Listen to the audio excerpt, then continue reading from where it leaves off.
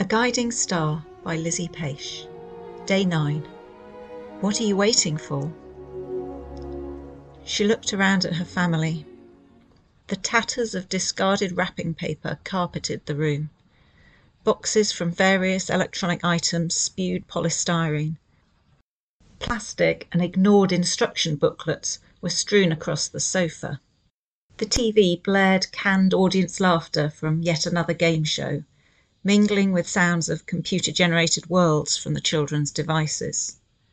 Paper hats, wilted or torn, adorned drowsy heads or had been stuffed behind cushions.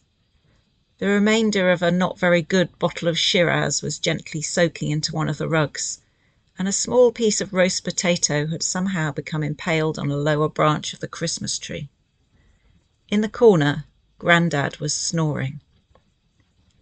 "Is everyone enjoying themselves?" she said.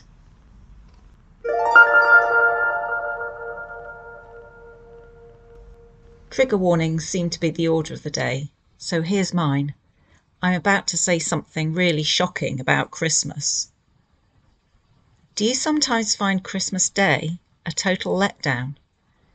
Is it a day of dutifully visiting too many people who live too far apart and trying to keep them all happy while eating more than you could possibly enjoy?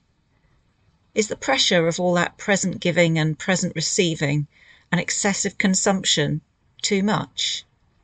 Is it stressful? Or is it just a bit boring? And yet we spend so much time waiting for Christmas, counting down, anticipating. Years ago, when my children were about 7 and 9, I realised something about Christmas that has made all the difference. At the start of December, when they began excitedly telling me how much they were looking forward to Christmas Day, I said, "This is Christmas, all of it. The rehearsals for the Christmas play, the singing of Christmas songs in preparation for the carol service, the fair, the parties, making decorations, wrapping presents. All of it. Don't wait for Christmas. Enjoy it now." Advent is traditionally a time of waiting, a time of preparation. But I say, don't wait to enjoy yourself. The greatest joy in life is only ever to be found in the present moment. There is nothing inherently better about the future. Right now is absolutely perfect. Find a reason to get up and dance.